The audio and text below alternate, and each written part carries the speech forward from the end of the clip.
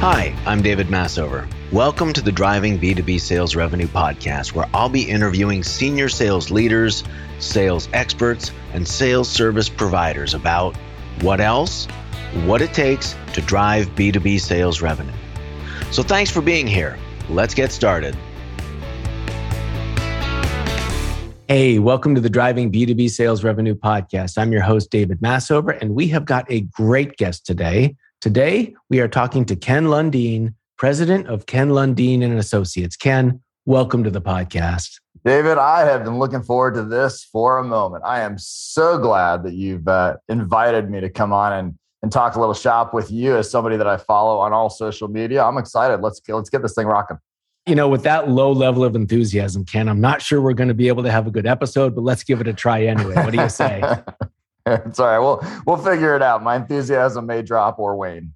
All right. Well, we'll try to keep an eye on that. Now, here at the podcast, we have some traditional opening questions. So let me just throw them right at you. Ken, you've been in sales for an awfully long time. What's the single best piece of sales advice you've ever received or heard? That's easy because it's the thing that everybody's goofing up. You have got to understand your buyers, the people you're selling to, your prospect or customers, world better than they do. You have to know where the hidden landmines are in the performance of their job. And so that's the number one thing. Don't turn the podcast off now, but if you hear nothing else that I say that matters for the rest of this thing, that's the number one thing. Man, I simply couldn't agree with you more. I see a lot of people, they kind of go through the buyer persona or the ideal client profile exercise, kind of check a couple of boxes, have a couple of demographics, and they think they're done. Yeah. But I think if you really want to have credibility with the person you're having a conversation with, you have to demonstrate that you understand what's going on in their world. Otherwise, you don't have credibility when you start offering a solution. That is fantastic advice. And it's more important, and I'll put a pin in this one. It is more important than being technically proficient on your product. I used to serve as the quick 30 seconds. I used to serve as a fractional VP of sales for our clients. And I did that for many years. I always had one client that I was client facing for. And I told every one of them, regardless of industry, that I could be in front of their prospects and clients in less than 3 weeks. Because the only thing I had to know was not the technical ramifications of their product. I had to know their prospects' world, and that I could do in under 3 weeks. I love that. That is a great example. And I think most people really get that wrong, not only when they're thinking about salespeople, but when they're thinking about hiring. I want to hire somebody who's got industry experience.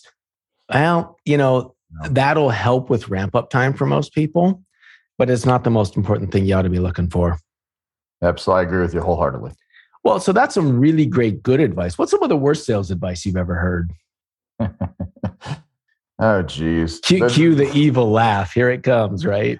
There's any quick fix to anything, right? Nowadays we see that. We all see the ads coming through. Now LinkedIn is the quick fix, and you're a social media seller, right? That's the quick fix. Oh, that there's some other form of ad funnel that works better. Oh, that marketing should be providing you all your leads.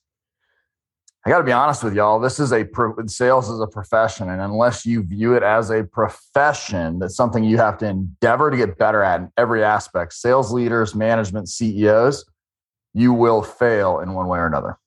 I love it. I don't know where I first heard it, but I was pretty young, but someone referred to sales as a practice, kind of like a doctor or a lawyer. Mm-hmm. And when you think about those professionals, one of the things that they're always doing is continuing education. They're always trying to make themselves better, even when they're good. And I think to take this perspective on our craft is an awfully good place to start, as opposed to, 10 steps to LinkedIn riches or whatever, whatever ebook you just downloaded. Yeah, it's so ridiculous, right? Because let's assume we can argue whether it's Stephen Curry, LeBron James, or Michael Jordan, right? We can say who's the best player in all time, who's the GOAT. But you know what they all have in common? They all started playing basketball before they were strong enough to actually get the ball to go through the basket, to go through the hoop. And what did they do? They dribbled, right? They dribbled. Guess what they still start every practice with? They dribble. And in sales, what do we say? Oh, I prospected once. I'm good, right? Oh, I learned that a year and a half ago. I'm good. mean, the best in the world continue to harness and get better at each and every individual skill that they're around. The top 10% of salespeople do it. The other 90 and sales managers, you should demand it. Yeah. And, with so many, we all use a lot of sports analogies, but I think with good reason. And with a lot of these top performers, part of their story is often they're the first on the practice field or the court or wherever it is that they're playing. They're spending more time watching film than most of the other players. They're constantly studying the playbook. If you want to be the best, guess what? It does take some work, but when you do the work, that's a really great path to getting closer and closer to being the best, at least the best you can be. And it's the reason so many sales teams are failing today. This remote work, post-COVID, however long you think the pandemic's going to go on, Delta variant, elephant variant, and zebra variant, no matter how long you think that's going to go on, if you're in sales management and leadership, you've spent less time with your team, helping them hone their skills. You spent less time keeping them accountable. As a CEO, you've spent less control over that with your team. And as a salesperson, I'll tell you, I'm hearing the people. At 3:00, your sales guy who used to make calls between 3 and 5 and used to set appointments is going to pick up his kids. There's a truth to the fact that this virtual environment has actually allowed salespeople to expose some of their worst habits. Well, there you have it, ladies and gentlemen. Ken Lundeen calling it how it is. God bless you, man. Great to have you on the episode. Now, I just want to jump into something here because, we did the good advice, bad advice thing. That was awesome. But the reason that I really wanted to have you on the podcast, there were a lot of reasons, but one of the things I really wanted to get to with you is you've got this thing right there on your LinkedIn profile. I think it's in the description of your company. And the sentence reads something like, maybe I'm misstating this, but it's something like, the world of sales consulting is broken, which is a pretty bold and pretty compelling statement. So what's up with that? What do you mean by that? Well, picture yourself driving down the road and randomly all four tires on your car go flat at the exact same time. Now, assume that car is your business for a second, right? And you got lead gen in the back left, and you got account development in the front right, and you got training in the front left, and you got process. So if I fix just one of those, it's still a pretty darn bumpy ride. Yet we have this quick fix social media mentality to how we want to fix things. And so we bring in a sales trainer for 2 days, which all the statistics say that doesn't work. Or we bring in a consultant and the consultant says, well, here's what you need to do, business. And then that virtual deck, remember the old day, they would have printed it for you, but now they get to save money on the printing. The old day, that virtual deck sits on the corner of the CEO or the VP of sales desk and never gets implemented. You have to be able to holistically look at a sales process, look at the way that people are trained, and combine the idea of what's the process and how do we get the human behavior to best reflect it. But too often, we're just trying to fix the one thing, the little thing, the thing that feels the easiest to find. That is so natural. I only say it's natural because I run into it all the time. What's the one thing we need to do? What's the one thing we need to fix? And the answer is, that's just the wrong question, right? It's not one thing, it's a system. And the pieces in the system have to work together. Why do you think there's so much resistance to this holistic idea? And why do you think this just give me the pill is so appealing? First, it's easier, right? If I'm a sales leader or a CEO, I can say, man, I brought in this great trainer. And trust me, by the way, I did this for 4 years. I got paid to go travel, spend 2 days in a place, train people. They paid me big checks, right? There are a lot of great sales trainers out there. This has nothing to do with the quality of their content. But you can say it. It gives you almost I think it's almost a plausible deniability. Hey, we checked the box, right? Yeah, it's the salespeople's fault. Tried to, we talked to this consultant and he told us to do these things. Yeah, but we decided not to do it. He wasn't right. So I think there's that. And so those are the plausible deniability is A. And B is the real truth. It's hard. And it takes fortitude. And it takes the ability to drive behavior change. And it takes a knowledge base that for most VPs of sales doesn't exist unless you have a unicorn. Because most people don't know how to do all the different attributes associated with changing all 4 of those tires.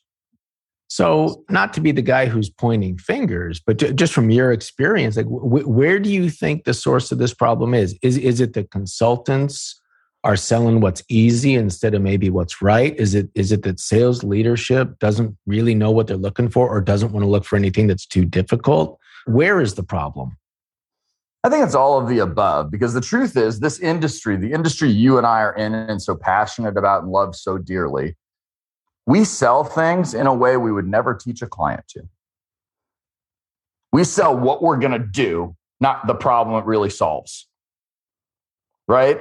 We would tell our clients, now we have to be outcome based and focus on the things that your client wants to, that your prospect needs cures to. You know what we do? Hey, buy a sales training course. It's 2 days and I'll run some customization for you. Yeah, here's my acronym-based system that'll solve all your problems. First, we're at a complete disconnect. We don't follow our own advice in how we build and sell things because we're not worried about client outcomes. We're worried about what the client wants to buy. I mean, you can make a living. It's a huge industry, right? There's $70 billion in training spent. So that's one. Second is, quite frankly, the lack of education at the founder level, the CE level, the executive level is very significant when it comes to what it takes to successfully build a sustainable, scalable, predictable sales organization. You know, especially if you talk about some of the smaller companies in the world or the companies who have turned into unicorns over time, all the venture capital money goes to technical founders. They have 0 business and sales experience. And the only thing they're trying to figure out is, so when I was the actual salesperson, I did better than all these people I'm paying a lot more for that can't sell anything. Pretty curious. So I think that's what it is. You run into that a lot. The technical founder, the technical CEO who hires a bunch of salespeople and can't figure out how come it was so easy for them when they never sold. I've heard the sentence so often, like, you know, I figured if I hired a real professional salesperson, they could do it much better than I. And that's not what happens. No, and it's because they don't have a process, because they don't have a way to take the naturally embedded stuff that was in their head and transfer that knowledge. So the number one thing that's missing in that specific example is the knowledge transfer. What's the repeatable process to take a prospect from, oh, that's interesting, to, I want to buy, right? And they miss. It's so funny too, because people like that are so bright, David, and they have processes for everything else in their business. And then they treat sales like the black box, right? Pour a bunch of resources into it. You can't see what's happening behind the blackness. And then supposedly a sale pops out. It's just not the way to make predictable sales growth. Yep. So how do you start to turn that around? That's absolutely the right question, right? Rather than, what do I fix? What's this? How does sales training plug me in? What's my easy fix? The way you have to work it is kind of like the idea we like to talk about is like micro learnings, essentially. Because in every one of those things, like when you implement a new process, there has to be some training on that new process. And when you do the training on that process, there has to be some coaching on the new process. And when that happens, you also have to have the revenue operations where everything's systematically on it. And so you can see right there, I just talked about the 4 tires of the car. And so you have to be able to take a systematic approach. And sometimes that approach, if you say, okay, Ken, stop talking just random and give me some real advice. Sometimes that approach is we go left to right. Fix the sales process from the first thing to the second thing to the third thing. Do that, implement, train people on how to do it better. Like if we do a discovery call, we can say what we're looking for and all the attributes. We also got to show them how to do it. Well, sometimes that's not the right way. Say you're a company who wants to accelerate sales now. Maybe the best place to start is over there in account management, because if you're in software, doubling and tripling your ARR through the people who've already bought from you is the path to exponential growth. So you got to choose where you're going to start, but you have to be aware that just the number one mistake, going back to the original question, they say, we're going to fix this. And then they put some process in a computer and they assume that the humans are going to execute on it flawlessly. Not going to happen. So if I'm a CEO or I'm a sales leader and I'm listening to this podcast and I don't have the benefit of being in the middle of a conversation with Ken Lundin right now, what should I be looking for in my organizations that are symptoms of a problem that's going to take a more complete and holistic approach than just kind of a one and done training or a coaching program or something like that? What are the symptoms I should be looking for so that I can say to myself, yeah, you know what? I really need to tackle the big picture here. Yeah, you finally asked me an easy question. So I'm sorry. No, here's what it comes down to. I literally, you can sit down and they can sit down with you, David. And I bet you would agree with this. If not completely, then pretty darn much. And that is this: we can sit down with nothing else but your pipeline in front of you, and I can tell you by looking at your pipeline whether or not you have a holistic problem that you need to address. What do I mean by that? Well, first thing is, do you have one? Second is it bloated? Right? Third is, what real data is in your pipeline? Fourth is, what are your conversion rates from how many discovery calls to how many closes? And fifth is, if I was the bank and and you had your entire existence tied up in the debt you owed me, would you be comfortable if I told you the following? Hey, David, you have a business. I'm going to walk in right now, and I need you to be able to forecast the next 3 months of sales within a 10% range. If you do that, I'll forgive the $1 million in debt you owe me. If you can't, you've got to pay me today. And if you can't answer that question with yes, then you have a bigger problem that you need to address. You may have thought that was a tough question. I think that was a pretty solid answer, but I got to tell me, you had me at point number one. Do you have a pipeline? And it's funny because a lot of people think they do, but then you dig into it. And you realize that what they think of as a pipeline isn't necessarily what somebody else might think of as a pipeline. Yeah. Yep. And I think the number one point that I like to kind of encapsulate what I just said and to go on to what you're talking about, the number one point is you're a CEO, sales leader, because this happens with the publicly traded companies we work with, as well as the small ones. If you cannot look at your pipeline and feel that you have an accurate forecast window of at least 60 days, then you have larger issues that need to be addressed with process, training, and behaviors. Now, you mentioned earlier something that I think is a very natural response to this kind of a situation for a CEO or a company leader or a founder who doesn't have a sales background. Usually the first thing they think of to solve this problem is, I'm just going to hire somebody who's a VP of sales. Yeah. And then I'm not going to have to worry about this because they know what they're doing and they're going to fix this thing. And I can take them out to lunch once a week and they'll give me an update and everything's going to be wonderful. We've all seen that happen. We've all seen that it doesn't work. Why is that so tough? I mean, listen, it's, if it's as easy as just look at the pipeline and see what the condition of it is and dig into it a little bit, how come hiring a VP of sales isn't the right answer? And what kind of things don't work when a company leader decides that's how I'm going to try to fix this problem? Yeah, you pointed out, right? The average VP of sales is fired inside of 18 months. Mm-hmm. I don't know if it's fired, but turned over, right? 16, 17 months, depending on what the Sales Management Association's, polling for that year. And so we know that happens. We know in small companies, the first VP, good luck if you're there a year, right? That's just good luck to this director of sales, gets promoted to VP. Make sure that you have your second job lined up because you're going to get fired. So first, why do people keep doing that? Because when you don't understand a problem, you're looking for a solution to remove the problem from your plate so that from a human behavior perspective, you can say it's David's fault, not mine. Damn it, I hired David to do this. David didn't do it. Now we're behind 9 months.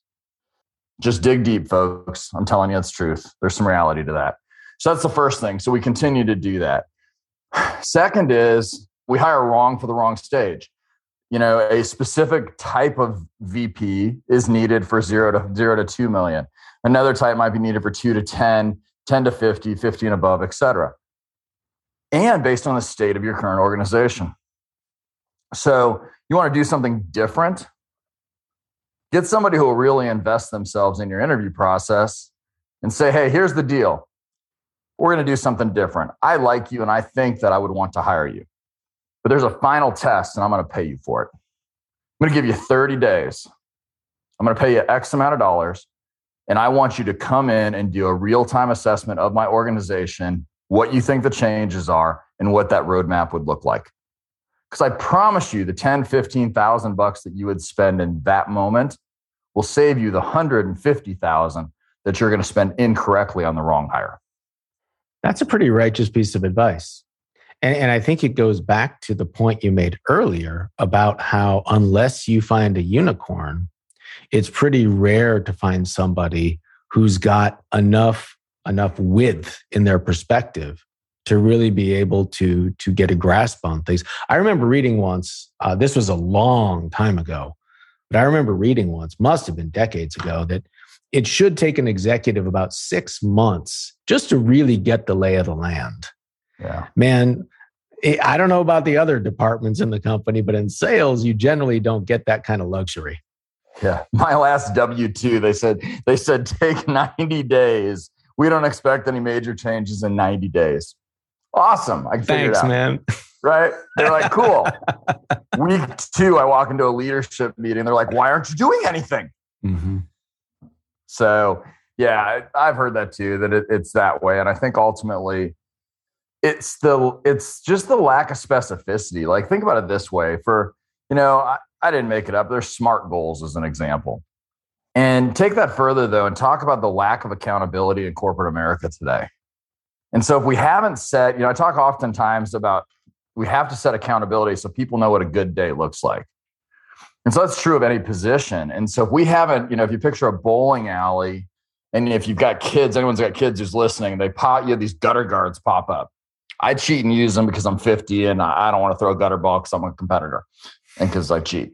But they pop up so you can't throw a gutter ball, right? Your role as a manager or leader is to put the guardrails on the performance of your people. And we know in that case, right, hitting the pins is the actual goal. Too often, we're way, way too abstract about what we're asking people to do and the timelines we're asking to do them in. And then all of a sudden, the lack of communication and the tension comes from my expectations being different from yours. And so as leaders, you've got to do a better job with guardrails, set accountability, and make sure that you're a clear communicator on what the expectations are of any given role. I read a book some time ago called First Break All the Rules. Can't remember the name of the author, but he used to work for the Gallup organization. Yeah. He looked at 40,000 different employee surveys and kind of crunched the data.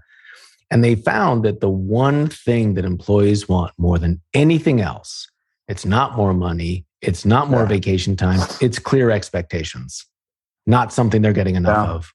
Yeah, you know what's interesting about that, though? Because that also, back in the day, because I know the book you're talking about, so let me put you on the spot. Uh-oh. David. So I know the book you're talking about. It's interesting that back in the day, they wanted clear expectations. Yes, I still think that matters ultimately, but there was also something else going on then that was going to help them feel better, and that was going to create a better culture. So the thing that I find interesting about that, and what the question I'm going to ask you is this: there's new studies out now with this work from home environment where employees are saying, we don't care about the culture, we want to stay at home. So I wonder, whether or not, like in your experience, what you're seeing from that, how our culture is being impacted by that idea of, we need clear communication, but at the same time, the employees kind of want to run their own world. Do you think that environment has changed since you last read that book? No. And I don't think it's about clear communication, because I think clear communication and clear expectations are two very different things. From my experience, what I've seen during the pandemic, not the pandemic, work from home, not work from home, what really makes a difference in a sales organization is a culture of accountability. And you can't have a culture of accountability without expectations. Yeah. If you have a culture of accountability and you supplement that with a culture where management has, whoever salespeople are reporting to has the bandwidth and the capability to not only hold them accountable, but to help them get better, then I think employees or salespeople are really happy to work in that kind of an environment. I know what's expected of me. I know my boss is going to try to help me. If I don't step up and do my thing, I know what's going to happen to me. But if I'm making an effort and I'm getting better, then things are generally pretty good. And anyone who's had more than a couple of sales jobs generally recognizes that doesn't happen very often. Yeah. And in my experience, when you have good salespeople in that environment, they're going to stick around and they're going to do their thing, more or less, whether they're from home or not. It's not about communications. It's about expectations. It's about accountability, and it's about support. I'm not sure if that's the kind of answer you were looking for, but that's what I've seen in my practice. No, that's great, because I asked the question very badly and you still found a way to answer it. So that was awesome. You get a podcast host onto your podcast and you got to expect that kind of thing. It's absolutely perfect. Yeah, I think what's interesting is, let me ask you one more question then. Oh, man. So hold on a minute. Ready? Here it is. All right, man. Tear me up. Do you think in that environment where you got to provide clear expectations, if you provide or accountability, if you provide accountability, people know what's happening, good people stay. What happens if you don't get rid of the bad people? It's What's over. The inverse of that? It's over. Do you think? It's over. Absolutely. I remember in my very first sales management job, there was somebody who just wasn't doing their work and they were flaunting it, and it was just bringing everybody down. Yeah. This is the first time as a manager when I got really disciplined about accountability. And it wasn't with the express purpose of having this person leave. It was with the express purpose that I just wanted to make sure that everybody knew what was expected of them. Yeah. And if you're not doing the things that are expected of you, then you should know what to expect as a result of that. As it turned out, this person left because that culture of accountability wasn't really compatible with the way that they wanted to do their work. So I was thrilled. That was a formative lesson for me as a young sales professional, in this case as a manager. Yeah. But man, listen, it's just like with your dog and your kids and any other analogy you want to bring up. If you're laying down the law and you're not following through on it, I think what you can expect should be pretty obvious and not very good. Yeah, and I think what I would say to really punch that home is this. If you think that everybody uses the word culture, and I think it's basically a bogus term that doesn't mean anything, and good culture is actually irrelevant because nobody knows what that is. But if you're a company that says we are trying to build a great culture, yet you don't have accountability and underperformers in any department are allowed to stay, I think you need to go back and question whether or not you really care about culture, because those underperformers, everybody in your organization knows they're underperformers and what they're getting away with. And you'll lose good people. Yeah. And they know that you are allowing this to happen. Yep. And I think your best people, at least your better people, it feels bad. And I think if you just put yourself into that situation, you can really feel that. I'm out there doing my thing. I'm doing what the company wants me to do. I'm hitting results. I'm busting my butt. And those guys over there aren't. And that also seems to be okay. Yeah. You can define company culture a lot of different ways, but however you define it, that's not going to get you to a good one. Yeah, I agree. I agree wholeheartedly. Dude, this has been an awesome episode. I really appreciate you coming on and sharing your thoughts and your wisdom and your perspective. I feel like we covered a lot of stuff, but if you were me, and what's the one question that I probably should have asked you around all of this stuff that I didn't? Yeah, that's always a great question, trying to figure out what's the gap that we missed. And so I think probably the number one question that I would have asked would have been, as related to a CEO, what is their role in creating this environment for sales to be successful? And so I guess, would you like me to answer it real quick? Is that the point of it? I think that was a great question. So Ken, where does a CEO fit in? Yeah, I'd love it if you answered that. That'd be great. Yeah, it's funny. I have this kind of jaded view of the world. And I think ultimately that there are generally 3 to 4 things that any leader, department, employee, can say are the majority of the reason they exist in their role. There are 3 to 4 things that really, really move the needle, and there aren't any more.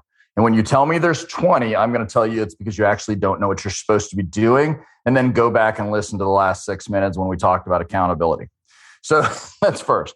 So I will say, from a CEO perspective, you cannot go hands off on sales, because you are the one who sets the tone. Because if you're a fast growing company, and we've had plenty of them, one of the things that happens when the CEO takes a hands-off approach, even when sales is being successful and they're trying to just celebrate it, is that you create a divide between sales and service. Because sales says, yeah, another deal. And service goes, great, more work. And you may not be that extreme, but I think as a CEO, there's two things to that. One is you are the corporate cheerleader that tells the entire organization we are a growth organization. So that's first. Second, back to what we said about fixing the problem. It is your job to figure out how to align your sales leadership and your sales team on the 3 to 4 things that matter for them and what metrics indicate their level of success. And if you can't clearly articulate to them those 3 to 4 things and what metrics matter, then you're not involved enough in your sales team, and you must own the lack of results. Well, I really feel sorry for anyone who listened to that one thing you said at the beginning and dropped off, because that was a serious big bomb of wisdom right there, Ken. Really, really great stuff. If people want to reach out to you, if people want to find you somewhere, where's the best place to look for you? Yeah, the two things, right? I'm sure they'll be in the show notes, kenlundeen.com. It's LUNDIN.com, because you can get to our calendar that way if you'd like. Second thing is this. Just come on LinkedIn. David and I are connected on LinkedIn. You can see that we're connected there. Drop me an email, though, when you connect and say, hey, listen to you on David's podcast. And we always say, look, we're not going to sell you anything, but if you want to talk for 20 minutes because you think some of these problems are happening in your organization and you want a purely outsider's observation of it, we'd love to talk to you. And I promise you, we don't know you, so we won't try to sell you anything. Well, I will absolutely put all of that into the episode notes. Ken Lundeen, thank you again for sharing your time with us. We really appreciate it. You're awesome, David. Thanks, brother. You've been listening to the Driving B2B Sales Revenue Podcast with your host, me, David Massover. If you'd like to learn more about how I can help you and your sales organization accelerate growth, or if you'd like to be a guest on the show, reach out to me at davidmassover.com or find me on LinkedIn. Please rate and subscribe to the podcast to be the first to know about new episodes, and thanks for listening. Now, let's go drive some B2B sales revenue.